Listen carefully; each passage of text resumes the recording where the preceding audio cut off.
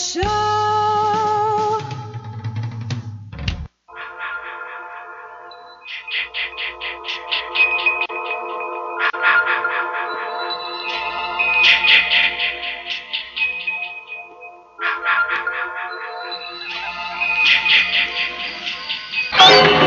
Friday, the 13th. You may only see it once, but that will be enough.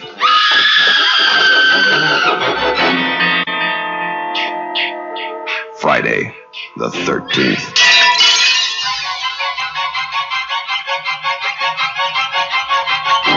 Welcome to the Riley and Kimmy Show. I hope you're not suffering from triskaidekaphobia. Our very own Kimmy, I think, might suffer from triskaidekaphobia. I'm not quite certain. Do you have that fear, Kimmy? Do you know what triskaidekaphobia is? Yes, I do. And what is it? The fear of the number 13. That's correct. And being Friday the 13th, we thought we'd be cute opening up the show. There's no reason to be scared. Nah. Not at all. We're here to get you away from everything. Positive talk and memories. That's what we're about. We are the Riley and Kimmy Show. Right next to me is Kimmy, who is not afraid of the number 13. No. So will you do things 13 times and stuff like that? Or are you afraid to be on the 13th floor? If you have a hotel room and it's on the 13th floor, do you say, I'd like a different floor, please? Mm-mm. You don't have any of those phobias? Mm-mm. None? Nope. Did you ever know anybody that did? Oh, yeah. Was anybody related to you? Oh, yeah. And you didn't inherit any of that? No. I worked with one of those, we won't name him Keith. He was a vice president of programming in Chicagoland, and Keith, who we won't name, was scared to death of 13, anything, black cats and all kinds of stuff like that. Ladders. He would try to, he'd have me fill in for him when he could on the 13th because I was his assistant. 13th, pop around, it's Friday the 13th, definitely. He'd say, hey, I'm taking a sick day, and I'd be filling in. And he didn't like just the day 13, if it was Thursday the 13th or whatever the 13th, but Friday the 13th was the ultimate freak out for him. I have a feeling right now he is hiding under his bed. Yeah? He's got his lucky rabbit's foot and his four-leaf clover. Probably has a ring of salt around the bed. Yeah. Hi, Keith. By the way, thank you for listening to the Riley and Kimmy Show. We offer daily pop culture escapism, and we don't make fun of people unless we really know you, and then we might just kind of, do a little thing in jest, right, Kimmy? Yeah. It's now time for your chance to play along with Kimmy, and it is pop culture trivia time.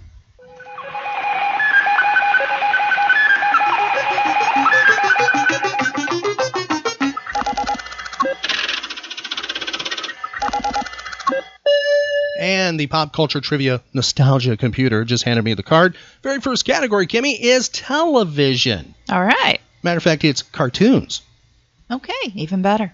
The year 1969, Hanna-Barbera debuts this cartoon. Can you identify it? I see you got a silver. You're not human being, 'cause I can see the way you shake and shimmer. You know we got a mystery to solve. Can you identify that mystery cartoon? Scooby-Doo. Scooby-Doo, where are you? We got some work to do now. Well, let's get by with that. It is officially Scooby-Doo, Where Are You? Huh? Yeah. Want a Scooby snack, Kimmy? Since you got that right? Uh-huh. What network aired it originally? ABC? It was a CBS show, Kimmy. Oh. The year's 1975. This TV show, it debuts on this date. Let's see if you can identify it.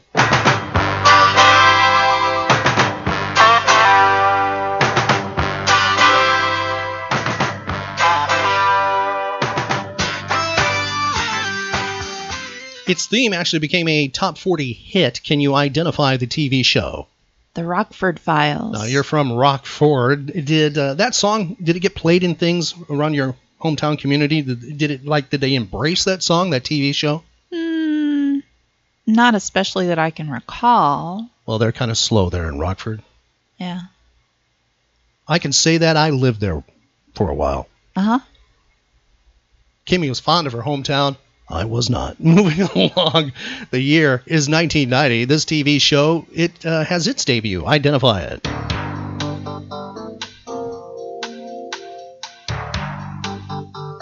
Can you identify that TV show? Law and Order? You're correct. Moving up 15 years. This show debuts. Identify it.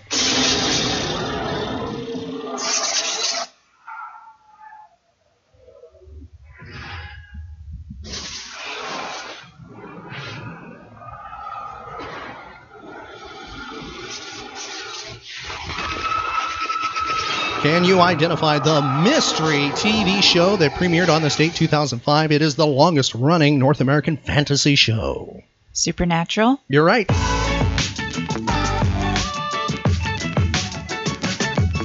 Celebrities, notables, famous people born on this date in history. She's, well, most known for this TV series. She was part of the original cast back in the 1960s. Identify the TV show.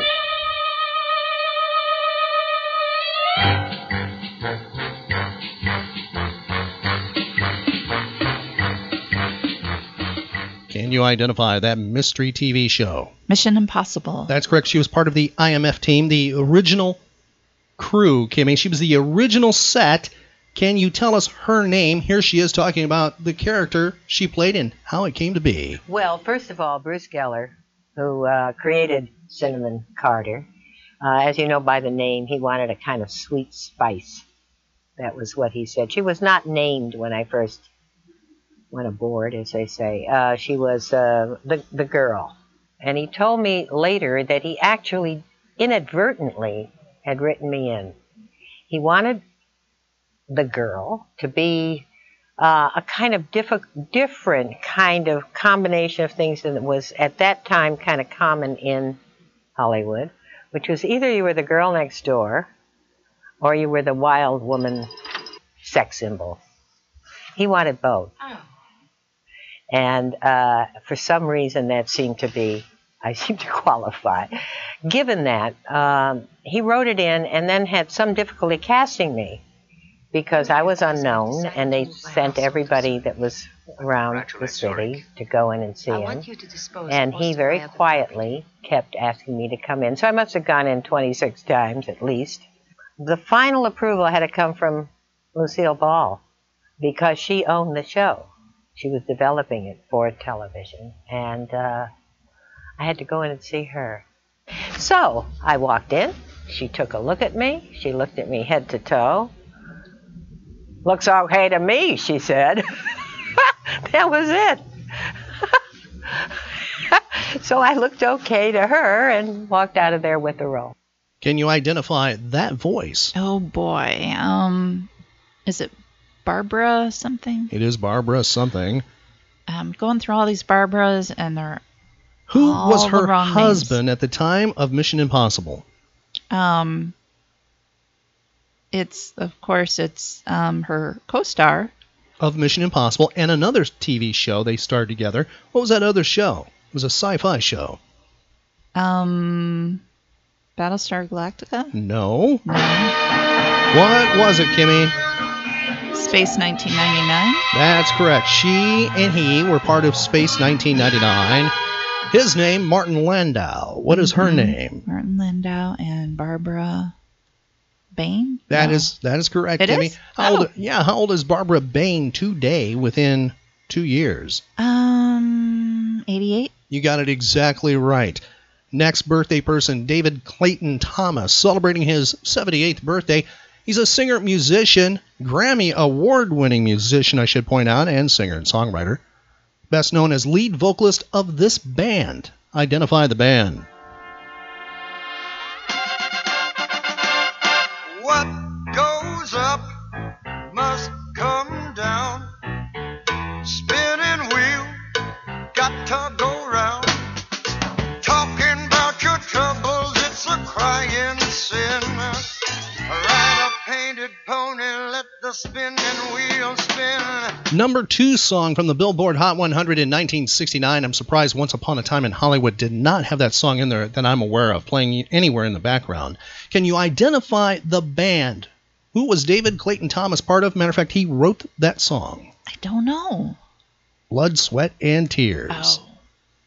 Next individual, born 1948, best known for this TV series from 1981 to 1987. She sang the theme song. Can you tell us the name of the TV show? Now I know what it takes. I'm putting a new face on the old one, ready for anything. Playing with fate, not a moment too late.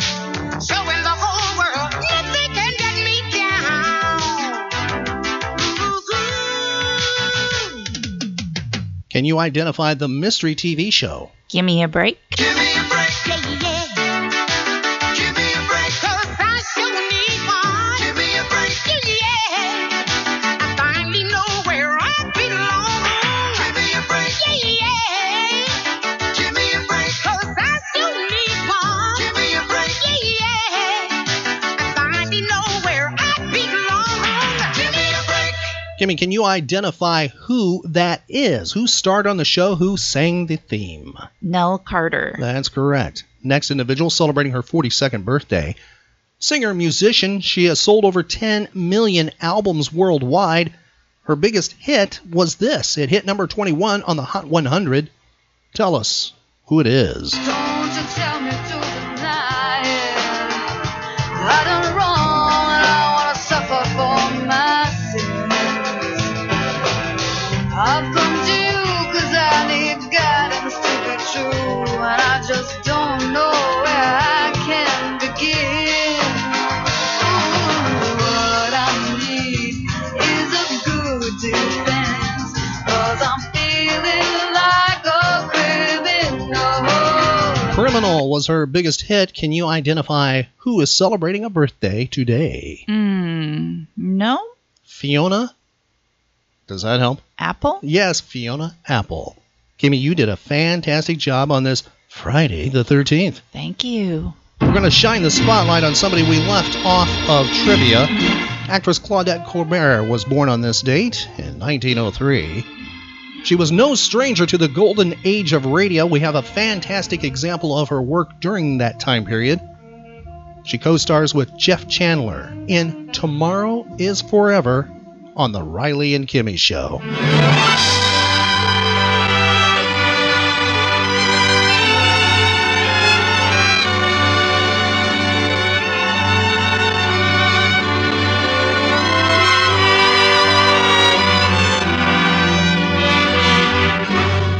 November 5th, 1918, the Western Front.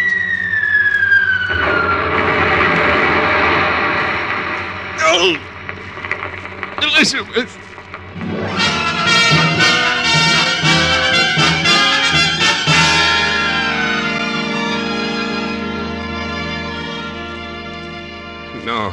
No, Dr. Ludwig. Please, the letter. But, Lieutenant, you do not understand. When our German patrol picked you up on the battlefield, there was no identification on you but this letter. Give it to me. You must certainly realize that your wife will be told you are dead.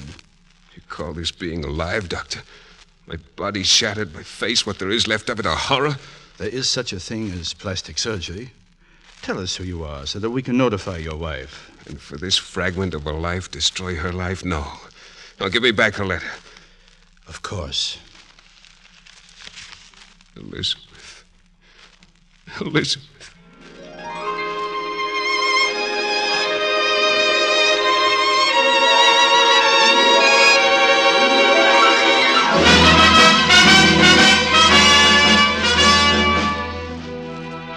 It was over at last. November 11th, 1918, and the nations were dancing in the streets. The First World War was over.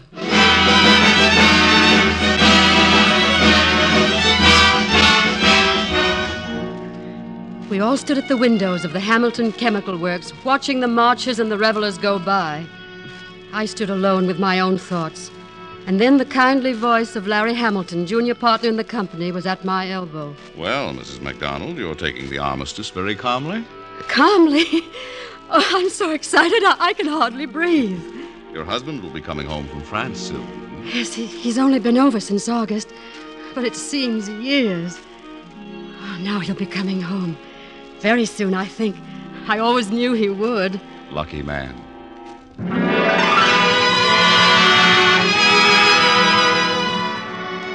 I went home in a haze of gladness to find the telegram under the door. Mrs. John A. McDonald, 146 George Street, Baltimore, Maryland. Deeply regret to inform you that Lieutenant John A. McDonald, 346th Infantry, is officially reported killed in action. November 5th, night. John. He couldn't be dead. No. No, not John.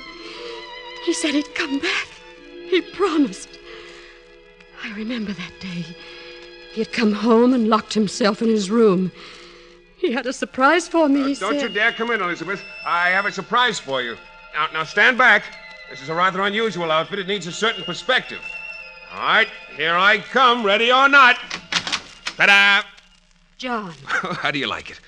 A uniform. Well, don't take it that way, sweetheart. Oh, you should have warned me. Oh, you knew I had to get into this war?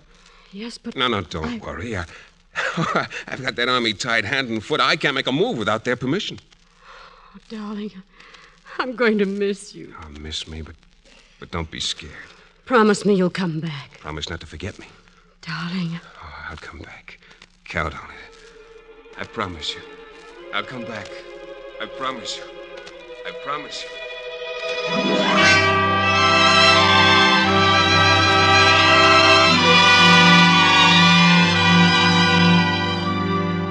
John didn't come back. I went back to the chemical plant, comforted by my work and by the knowledge that even though John was dead somewhere in France, his immortality was assured. I was going to have his baby. It was like a secret, a final confidence between us. And I kept the secret until the day I fainted at my desk at the factory.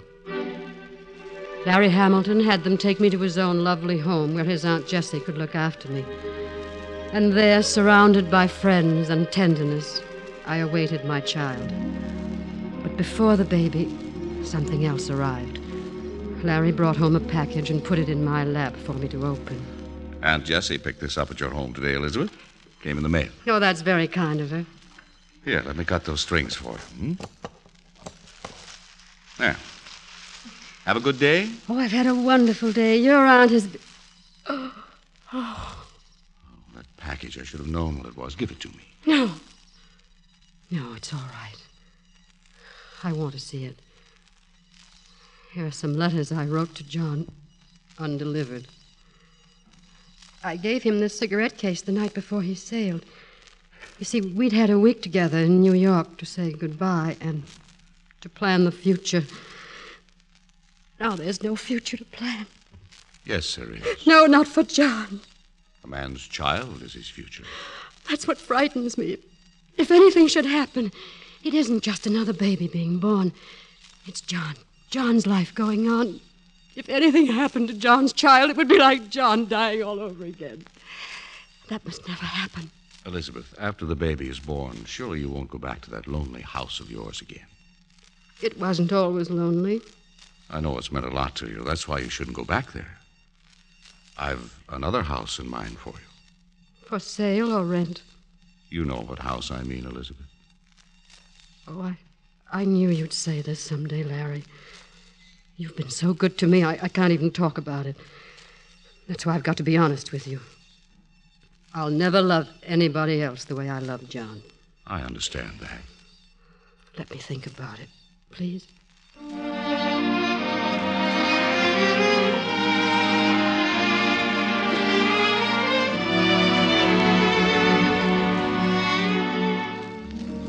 Larry and I were married. My son was born, and we named him Andrew, Drew for short. 1919, and the NC-4 spanning the Atlantic Ocean, bringing Europe closer. 1927, the Spirit of St. Louis, non-stop New York to Paris, and the continents came closer. A shrinking world, and a little man with a mustache. Today, Germany, tomorrow, the world. Appeasement and the failure of appeasement. Invasion.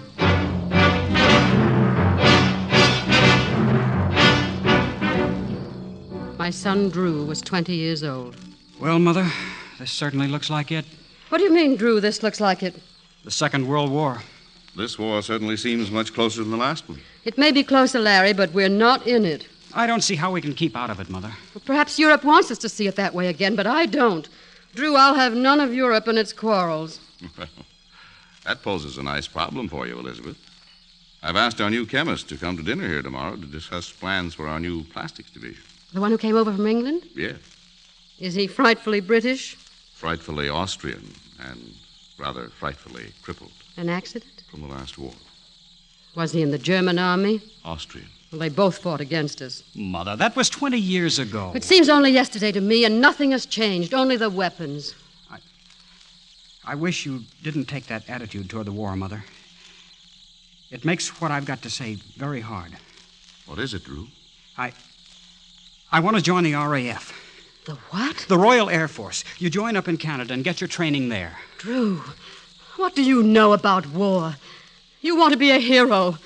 Do you know what happens to heroes? They die. I remember the last war. I know something about war. You don't. Drew, it's late. I'll talk to you in the morning. All right, Father. Good night, Mother. I won't let him go, Larry. You don't feel the same way I do. He isn't your son. Elizabeth. We're not at war. If anything happened to Drew, it would be John dying all over again. After all these years. I'm sorry, darling. I just couldn't live through it again. Oh, talk to him, Larry, please. Make him understand.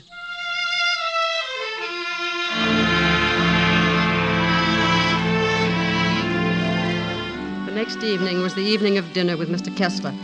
Promptly at 7:30, the doorbell rang.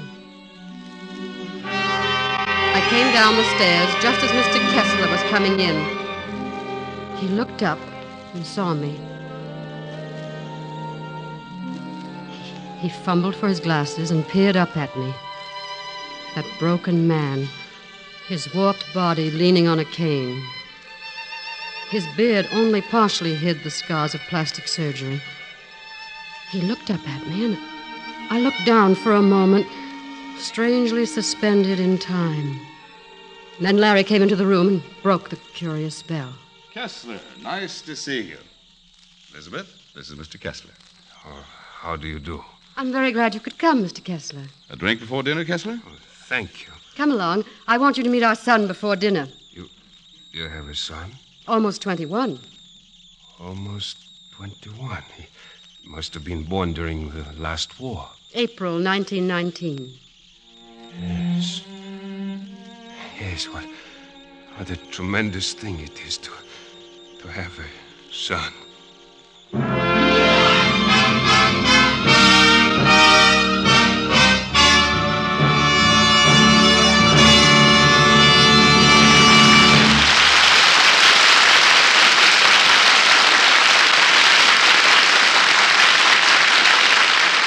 You have just heard Act One of Tomorrow is Forever, starring Claudette Colbert and presented by RCA Victor.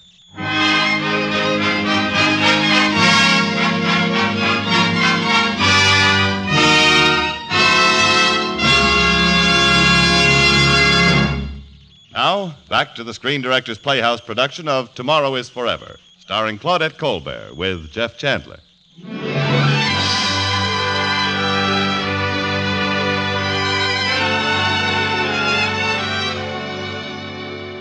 After that first night, Mr. Kessler was a frequent visitor, working with Larry in the study, talking with Drew, whom he seemed to admire profoundly and rather wistfully, I thought. The war went on. There was no further talk of Drew's joining the RAF. And then one evening, we had Mr. Kessler over for dinner again. Drew seemed rather quiet. I wondered if he was well. He looks in the pink to me. Oh, I can vouch for your son's spirits, Mrs. Hamilton. We had a most animated conversation before dinner again. You always do. Mr. Kessler and I think a lot alike. Mr. Kessler thinks the Nazis mean to swallow the whole world, a bite at a time. Oh. That's what he and I were talking about tonight, wasn't it, Mr. Kessler? Ideas, ideologies, that's all. And did Drew also tell you he wants to join the RAF? Oh, no. Well, I would have said nothing to influence him. Don't blame Mr. Kessler. A man has to make up his own mind, and I've made up mine. Excuse me, Mother. Father. Drew, you're not leaving the table like that. I'm sorry, Mother. Drew! I better talk to him, Elizabeth. Sorry, Kessler. Drew. Why, Very sorry, Mrs. Hamilton. I will go. No, Mr. Kessler. Wait. I think you should know that I was married before and that my first husband was killed in the last war. Drew is his son. Perhaps that will help you to understand how I feel. It's as though something was saying, we'll give you a little rest between blows, but only enough to make sure that you're conscious and able to feel the next one. We won't start another war until your son is just old enough to be killed. If that should happen again... Well, I wish I could help. You can't. You can only make it worse. Every time I look at you, I think to myself, a man like you killed my husband. That's very true. I know I'm being rude to you. Now I'm going to be ruder still. Mr. Kessler, I'd rather you didn't come here anymore. You bring something into this house that is unwelcome. Forgive me, Mrs. Hamilton. I'll go.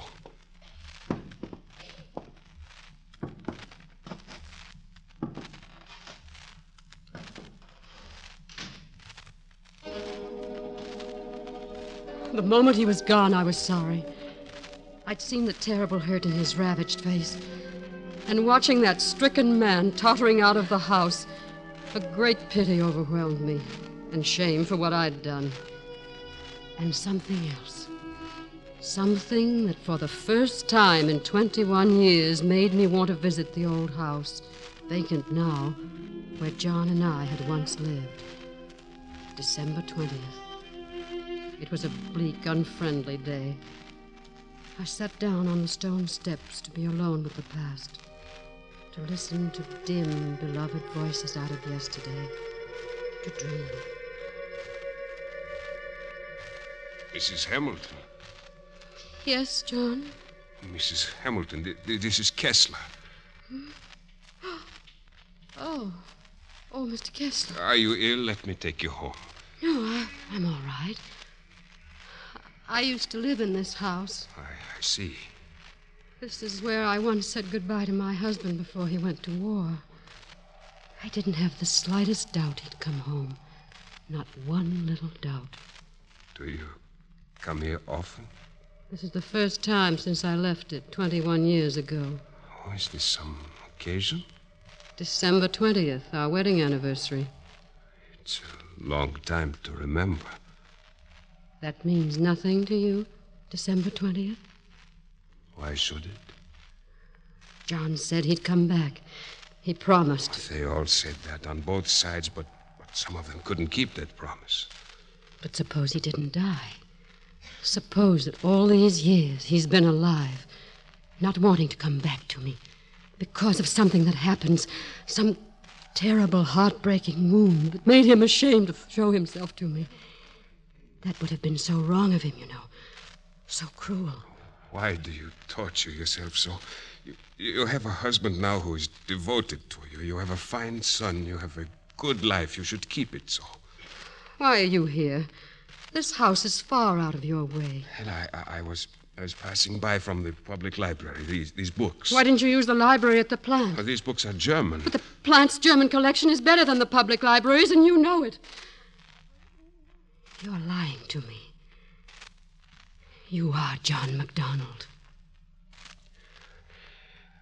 I am Erich Kessler, an Austrian chemist. All my life I have worked at my profession, except for a few years when I was a good soldier. I've told you who I am. Goodbye, Mrs. Hamilton.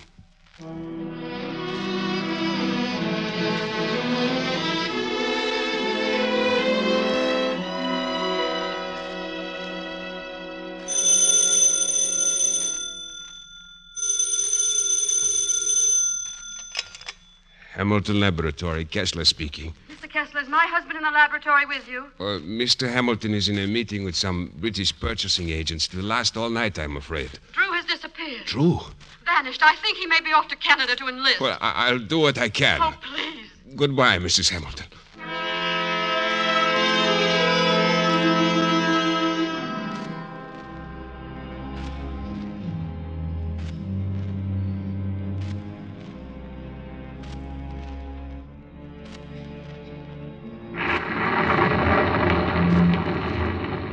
In a cold, unseasonable downpour, drenched and shivering, Mr. Kessler brought home my son.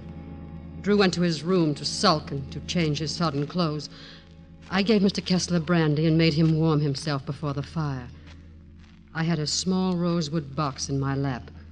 I waited for Mr. Kessler to speak first.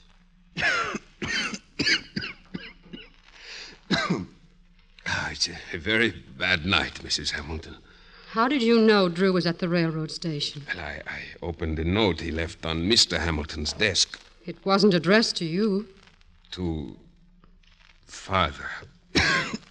So you opened it and you read it. Mr. Kessler, I have some things in this box I want you to look at. Begin with this cigarette case. Take it. Read the inscription. To John from Elizabeth, with all my love. Do you remember? Why should I? Open the case. That picture inside is me, as I was 21 years ago. It's very beautiful. That's what you said when you gave it to me. Oh, John, why didn't you come back? You promised you would. Was it because you'd been so terribly hurt? Because you were afraid I'd turn from you? Didn't you know how I needed you, needed to help you no matter what happened to you, as long as you were alive? John, don't you remember how I loved you? Don't you remember the nights we sat before the fire like this in our own house?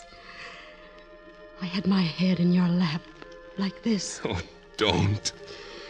Remember? You used to take my face, like this, and put it up to yours. Look at me, John, and tell me you don't want me back. Say it. Do you think any man in his senses would want to give back this shattered body to a woman and destroy the memory of 20 years? John. If I were your husband, if I had come back, that is what I would say. Your life was once all but destroyed by a war. You are terrified it will be destroyed again, so you look for refuge in the past. And the past, with its good and its bad, is beyond our reach. It's gone, all gone. We must forget it. You and I? The world. We must live for tomorrow, because tomorrow is forever. And you have your husband, your son, your life. Larry Hamilton is your husband, no other man.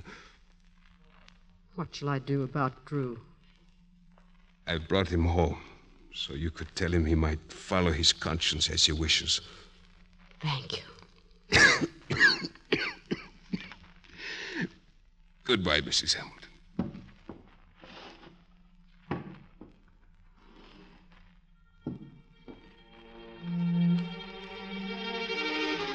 In the morning, I thought Mr. Kessler could see Drew off at the airport. I went to his apartment. Our family friend, Dr. Callan, answered the door. Oh, Mrs. Hamilton, good morning. Dr. Callan, what are you doing here? Why, don't you know? Weren't you notified? Mr. Kessler? Yes. Pneumonia. His heart. He died this morning. I pushed past him and into the bare, chilly room. I stopped. There he was on the couch. Stillness. Dignity. Peace at last. I sank slowly to my knees and touched that poor, wounded face. I folded his hands. Yes, he looked at peace, happier than he had been, for 20 years or more. And I bent and kissed the pale, cold brow of this good man I had known. This lonely man, Mr. Kessler.